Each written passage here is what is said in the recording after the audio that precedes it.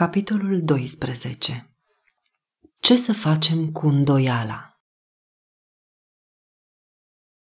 Încrede-te în Domnul din toată inima ta și nu te bizui pe înțelepciunea ta. Recunoaște-L în toate căile tale și El îți va netezi cărările. Proverbe 3, cu 5 și 6. Mulți credincioși, îndeosebi aceia care se află la începutul vieții de creștin, sunt tulburați uneori de anumite semne de îndoială. În Biblie există multe lucruri pe care ei nu le pot explica sau pe care nici măcar nu le înțeleg, iar Satana se folosește de aceste lucruri pentru a submina încrederea lor în Scriptură ca fiind descoperirea lui Dumnezeu. Ei întreabă: cum pot ști care este calea cea dreaptă? Dacă Biblia este cu adevărat cuvântul lui Dumnezeu, cum pot fi eliberat de aceste îndoieli și nedumeriri? Dumnezeu nu ne cere niciodată să credem fără a ne da suficiente dovezi pe care să ne întemeiem credința. Existența sa, caracterul său, veracitatea cuvântului său sunt întemeiate pe mărturii care apelează la rațiunea noastră, iar aceste mărturii există din abundență. Totuși, Dumnezeu nu a exclus niciodată posibilitatea îndoielii. Credința noastră trebuie să se întemeieze pe dovezi, nu pe demonstrații. Cei care doresc să se îndoiască vor avea această posibilitate, în timp ce aceia care doresc în mod sincer să cunoască adevărul vor găsi o mulțime de dovezi pe care să-și întemeieze credința. Este imposibil pentru o minte mărginită să înțeleagă pe deplin caracterul lucrărilor celui infinit. Pentru inteligența cea mai ascuțită, pentru mintea care a beneficiat de educația cea mai înaltă, cel preasfânt trebuie să rămână întotdeauna învăluit în ceva tainic. Poți spune tu că poți pătrunde adâncimile lui Dumnezeu, că poți ajunge la cunoștința desăvârșită a celui atotputernic? Cât cerurile-i de înaltă, ce poți face? Mai adâncă decât locuința morților, ce poți ști? Iov 11, cu 7 și 8. Apostolul Pavel exclamă uimit: o, adâncul bogăției, înțelepciunii și științei lui Dumnezeu! Cât de nepătrunse sunt judecățile lui și cât de neînțelese sunt căile lui! Romani 11, cu 33. Deși norii și negura îl înconjoară, dreptatea și judecata sunt temelia scaunului său de domnie. Psalmul 97, cu 2. Modul în care se comportă Dumnezeu cu noi, precum și motivele care îl determină la aceasta, le putem înțelege doar atât cât ne este necesar ca să putem discerne mila și iubirea lui nemărginite, unite cu puterea lui infinită. Din planurile lui putem înțelege doar atât cât este spre binele nostru să știm.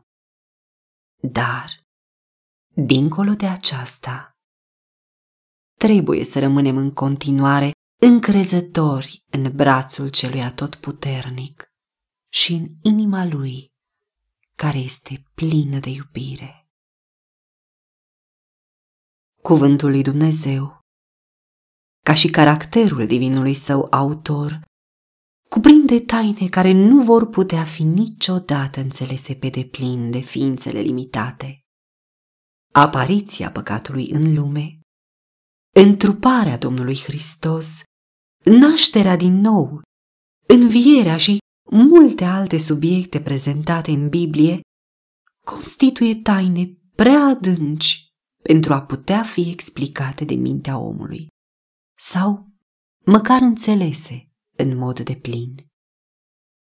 Dar nu avem niciun motiv să ne îndoim de cuvântul lui Dumnezeu, numai pentru faptul că nu putem înțelege tainele providenței sale.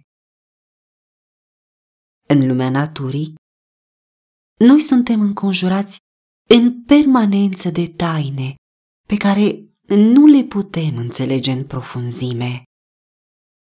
Cele mai simple forme de viață prezintă probleme pe care nici cel mai înțelept gânditor nu reușește să le explice. Pretutindeni întâlnim minuni care depășesc capacitatea noastră de înțelegere.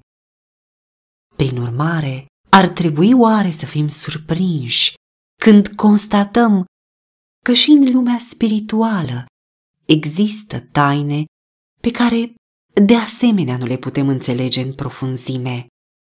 Dificultatea constă în exclusivitate, în slăbiciunea și îngustimea minții omenești. În Biblie, Dumnezeu ne-a dat suficiente mărturii care dovedesc caracterul ei divin și nu trebuie să punem la îndoială cuvântul său, pentru motivul că nu putem înțelege toate tainele providenței sale.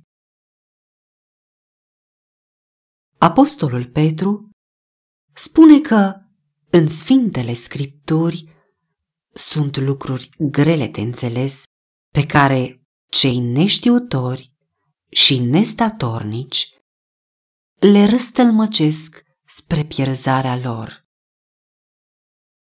A doua Petru 3:16.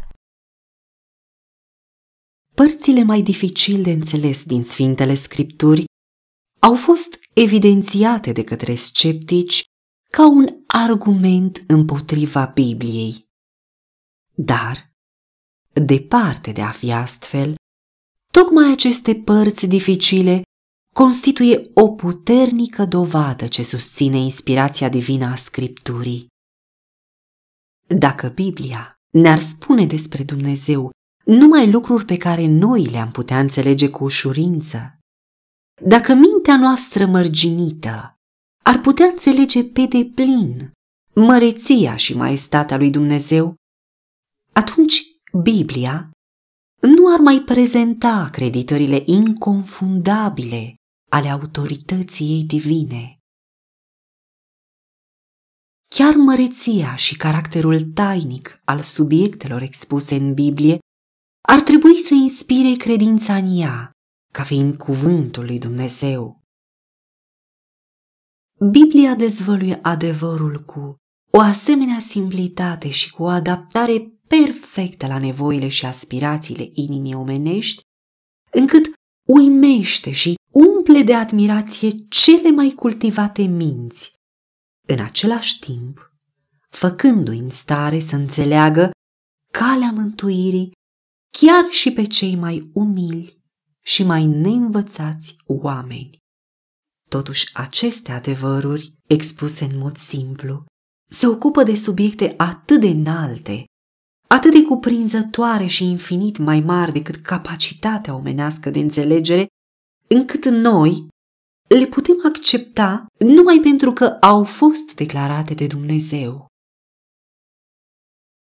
Astfel, planul de mântuire ne este prezentat într-o manieră atât de clară, încât fiecare suflet poate vedea pașii pe care trebuie să-i facă în lucrarea pocăinței, pe calea spre Dumnezeu și a credinței în Domnul Hristos, pentru a putea fi mântuit în modul pe care l-a rânduit Dumnezeu.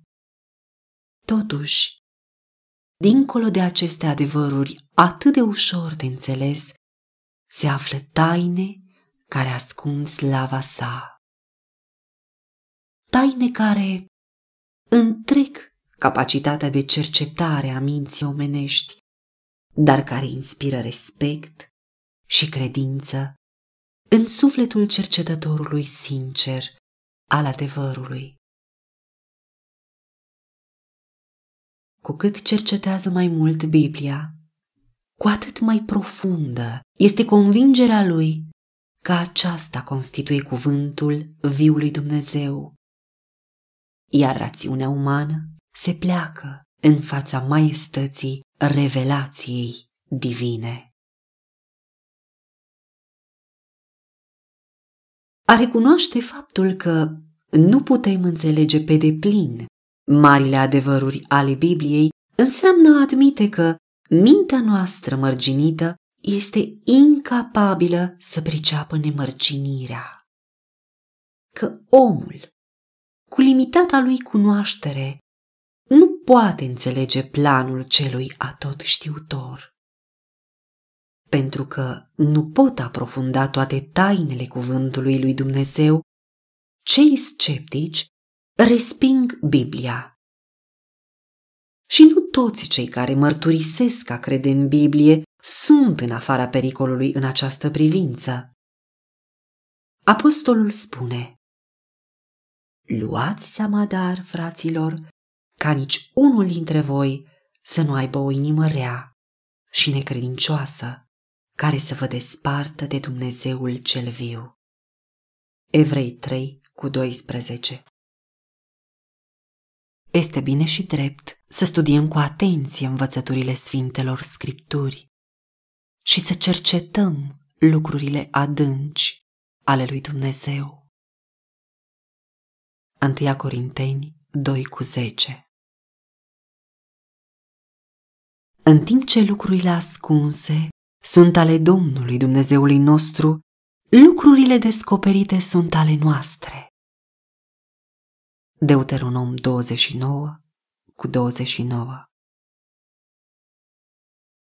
Lucrarea lui Satana este aceea de a perverti capacitatea minții omenești de a cerceta.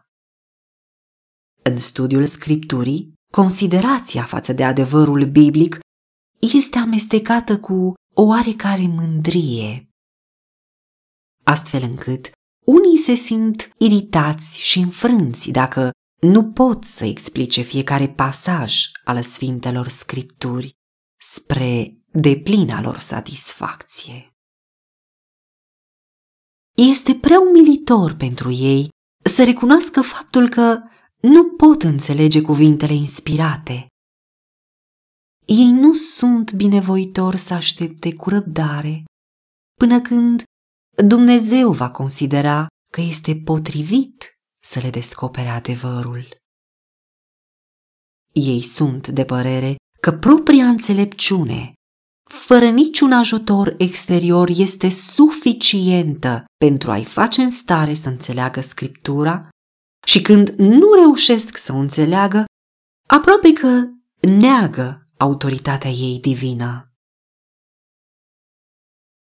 Este adevărat că multe teorii și învățături socotite în popor ca provenind din Biblie nu au nicio temelie în învățătura ei și sunt de fapt contrare întregului mesaj al cuvântului inspirat.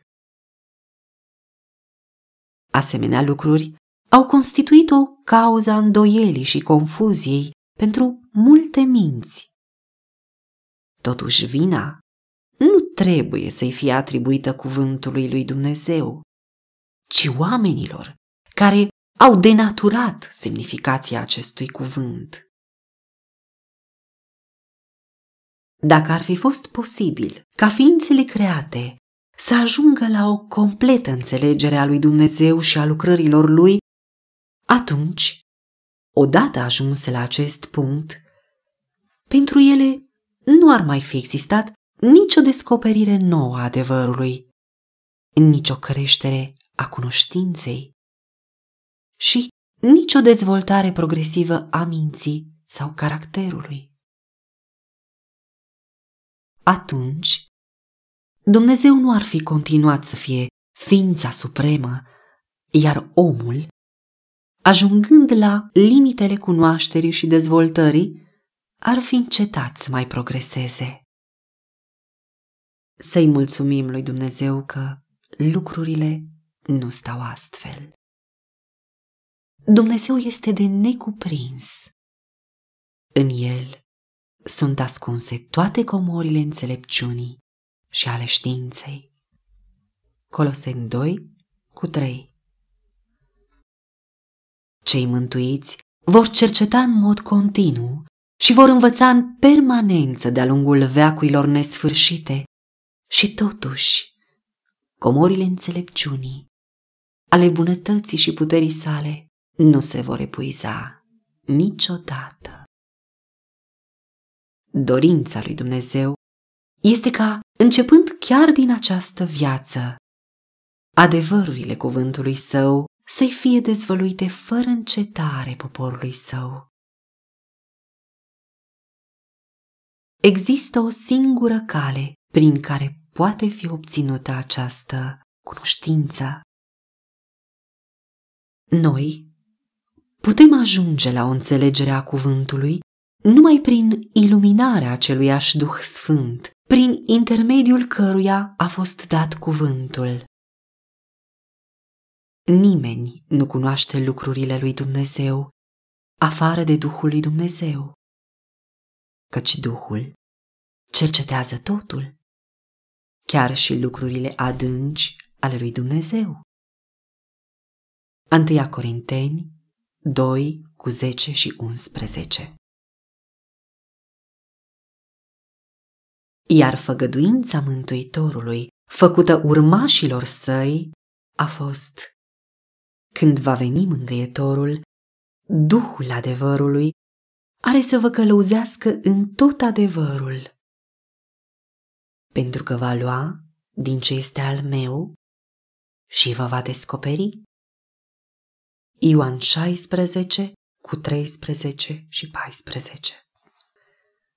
Dumnezeu dorește ca omul să-și exercite capacitățile intelectuale, iar studiul Sfintelor Scripturi va întări și va înălța mintea celui credincios, așa cum nu o poate face niciun alt studiu. Cu toate acestea, trebuie să ne ferim a zeifica rațiunea care de fapt este supusă slăbiciunii și infirmității naturii omenești. Dacă dorim ca Scriptura să nu fie ascunsă înțelegerii noastre, așa încât chiar și cele mai clare adevăruri să rămână neînțelese pentru noi, atunci trebuie să manifestăm simplitatea și credința unui copil care este gata să învețe și să dorim în permanență ajutorul Duhului Sfânt. Conștiința cu privire la puterea și înțelepciunea lui Dumnezeu, precum și simțământul neputinței noastre de a înțelege măreția Lui, ar trebui să ne inspire umilință. Iar când deschidem cuvântul Său, să facem lucrul acesta cu o atitudine de venerație sfântă, ca și cum am intra în prezența lui Dumnezeu. Când stăm în fața cuvântului lui Dumnezeu, rațiunea noastră trebuie să recunoască prezența unei autorități superioare, iar inima și mintea noastră trebuie să se plece înaintea marelui Eu Sunt. Există foarte multe lucruri care, în mod aparent, sunt dificile sau obscure, dar pentru cei care caută să le înțeleagă, Dumnezeu le va face simple și clare.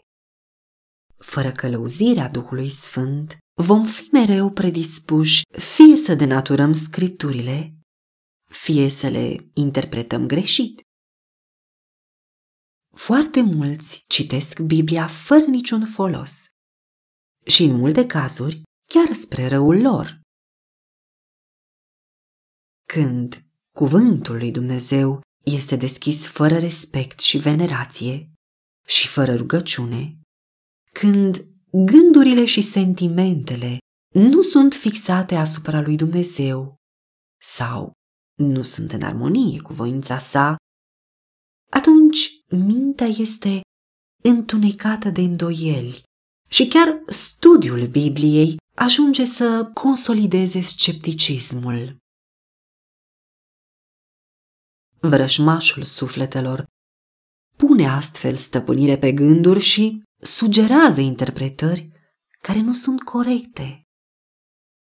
Ori de câte ori oamenii nu caută să fie în armonie cu Dumnezeu, atât în cuvinte cât și în fapte, atunci, oricât de învățați ar putea fi, sunt predispuși să înțeleagă în mod greșit Scripturile și nu suntem în siguranță dacă ne încredem în explicațiile oferite de ei.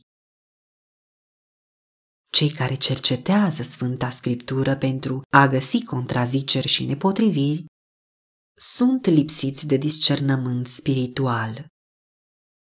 Deoarece au o viziune neclară, ei vor găsi multe motive de îndoială și necredință în acele lucruri care de fapt sunt clare și simple. Oricât de deghizată ar fi adevărata cauză a îndoielii și scepticismului, în majoritatea cazurilor aceasta este iubirea și atașamentul față de păcat. Învățăturile și restricțiile prezentate în cuvântul lui Dumnezeu nu sunt plăcute inimii mândre și iubitoare de păcat. Iar cei care nu sunt dispuși să respecte cerințele lui sunt gata să se îndoiască de autoritatea Bibliei. Ca să putem ajunge la înțelegerea adevărului, trebuie să avem o dorință sinceră de a cunoaște acest adevăr și o predispoziție binevoitoare a inimii de a-l asculta. Toți cei care se apropie în acest spirit de studiul Sfintelor Scripturi vor găsi o mulțime de mărturii care dovedesc că ele constituie cuvântul lui Dumnezeu și vor putea dobândi o înțelegere clară a adevărurilor lui, care îi va face înțelepți spre mântuire. Domnul Hristos a spus: dacă vrea cineva să facă voia lui, va ajunge să cunoască dacă învățătura este de la Dumnezeu. Ioan 7:17. În loc de a pune la îndoială și de a critica lucrurile pe care nu le înțelegi, ia aminte la lumina care strălucește deja asupra ta și vei primi o lumină mai mare. Prin harul lui Hristos îndeplinește-ți fiecare îndatorire care îți este deja clară și, astfel, vei fi în stare să le înțelegi și să le îndeplinești pe cele de care te îndoiești acum. Există o dovadă care se află la îndemâna tuturor, atât a celor mai educați, cât și a celor mai neînvățați, și anume dovada experienței. Dumnezeu ne invită să experimentăm în mod personal realitatea cuvântului Său, adevărul făgăduințelor sale. El ne îndeamnă să gustăm și să vedem ce bun este Domnul. Psalmul 34:8. În loc să ne bazăm pe cuvântul altora, trebuie să verificăm în mod personal. El declară: cereți și veți căpăta. Ioan 16:24. Făgăduințele sale vor fi împlinite. Ele nu au dat greș niciodată și nici nu pot da greș vreodată. Pe măsură ce ne apropiem de Domnul Isus și ne bucurăm de plinătatea iubirii sale, îndoielile și întunericul vor dispărea în lumina prezenței sale. Apostolul Pavel spune că Dumnezeu ne-a izbăvit de sub puterea întunericului și ne-a strămutat în împărăția Fiului dragostei Lui. Coloseni 1:13. Și oricine a trecut de la moarte la viață este în stare să adeverească faptul că Dumnezeu spune adevărul. Ioan 3:33. O asemenea persoană poate mărturisi cu certitudine: eu am avut nevoie de ajutor și l-am găsit în Domnul Hristos. Fiecare nevoie mi-a fost împlinită și foamea sufletului meu a fost satisfăcută. Iar acum, Biblia este pentru mine descoperirea Domnului Iisus Hristos. Mă întrebi, de ce cred eu în Domnul Hristos? Pentru că El este pentru mine un mântuitor divin. De ce cred eu declarațiile Bibliei? Pentru că în ea am găsit glasul lui Dumnezeu vorbind sufletului meu.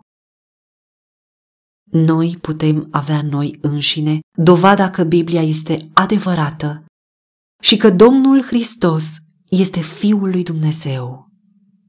Suntem siguri că nu urmăm niște povești născocite de iscusința omenească. Apostolul Petru îi îndemna pe frații săi să crească în harul și cunoștința Domnului și Mântuitorului nostru, Iisus Hristos. A doua Petru 3:18. Când vor crește în har, copiii lui Dumnezeu vor dobândi în mod continuu o înțelegere tot mai clară a cuvântului său. Ei vor discerne în adevărurile lui sfinte o nouă lumină și o nouă frumusețe. Această experiență a fost valabilă în istoria bisericii de-a lungul tuturor veacurilor și va continua să fie astfel până la sfârșit. Căci cărarea celor neprihăniți este ca lumina strălucitoare, a cărei strălucire merge mereu crescând până la miezul zilei. Proverbe 4:18. Prin credință, noi putem privi în viitor și putem primi făgăduința solemnă a lui Dumnezeu ca o garanție a creșterii puterii noastre intelectuale, unind facultățile omenești cu cele divine și aducând întreaga capacitate a minții noastre în legătură cu izvorul luminii. Atunci ne vom putea bucura de faptul că tot ce ne-a nedumerit în lucrările providenței lui Dumnezeu va fi clarificat, iar lucrurile care erau greu de înțeles vor fi explicate. Iar acolo unde mintea, înțelegerea noastră limitată, vedea numai confuzie și planuri neîmplinite, vom ajunge să vedem o armonie frumoasă și perfectă. Acum, vedem ca într-o oglindă, în chip întunecos. Dar atunci vom vedea față în față. Acum cunosc în parte, dar atunci voi cunoaște deplin, așa cum am fost și eu cunoscut pe deplin. 1 Corinteni 13:12.